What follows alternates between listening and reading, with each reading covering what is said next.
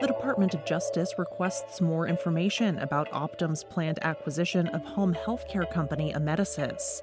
Cano Health announces it will lay off 700 employees as it looks to sell its business. And the Biden administration announces a $100 million investment to grow the nation's nursing workforce. It's Tuesday, August 15th. I'm Jay Carlisle Larson, and this is Just Healthcare Daily, where you get the headlines and health business and policy news in 10 minutes or less.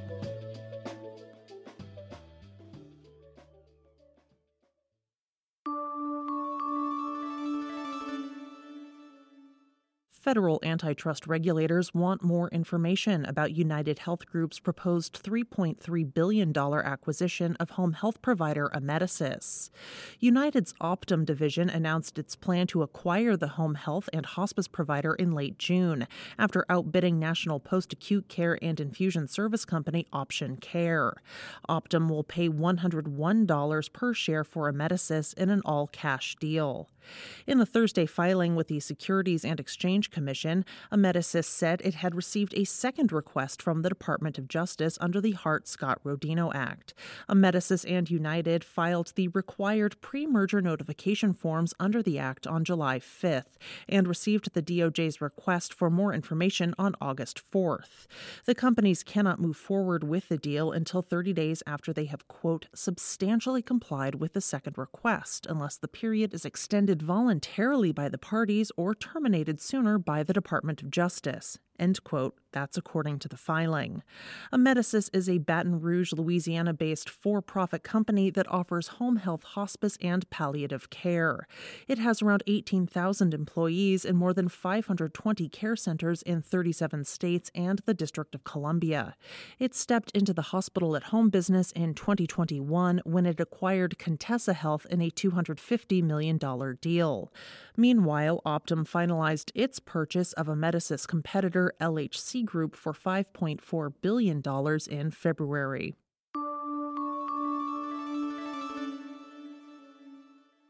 Cano Health announced last week that it will reduce its workforce, exit some markets, and explore a sale of its assets.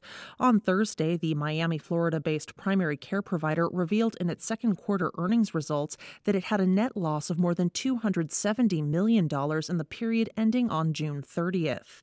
That's compared to a net loss of $14 million during the same quarter the previous year.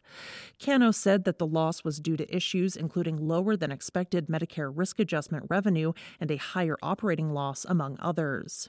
Cano's liquidity as of August 9th was around $101 million, which the company said was not sufficient enough to cover its operating, investing, and financing uses for the next 12 months. As a result of its ongoing financial issues, the company said it is exploring a potential sale of all or a substantial number of its assets, and that it would lay off 700 employees or 17% of its workforce in the next quarter.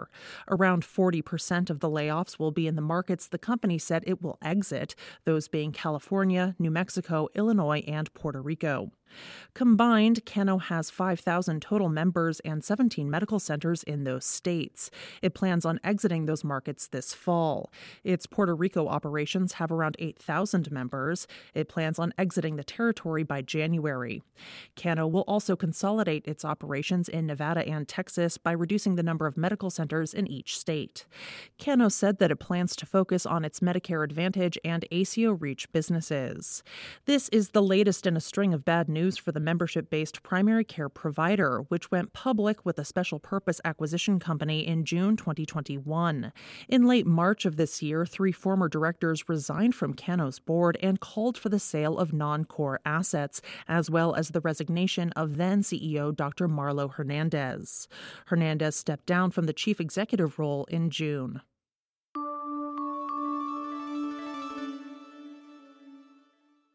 The Biden administration announced last Thursday that it will invest more than $100 million in an initiative to train more nurses and bolster the nursing workforce as the country faces an ongoing nurse shortage. The initiative will be implemented through the Department of Health and Human Services.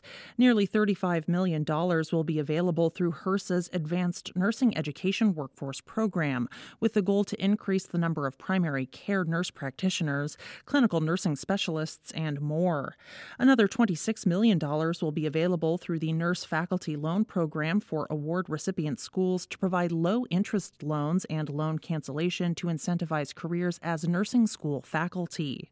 According to the National Council of State Boards of Nursing, around 100,000 registered nurses left the workforce during the pandemic, and more than 600,000 intend to leave the workforce by 2027 due to burnout, stress, and retirement. Perhaps more worrisome, nearly 189,000 RNs under the age of 40 plan to leave as well. The state of the nursing workforce has been the topic of the past 3 graphics of the week in Gist Healthcare's weekly Gist newsletter, which is free to subscribe to. You can find those graphics at gisthealthcare.com in the latest editions of the weekly Gist or under the Insights tab at the top of our homepage.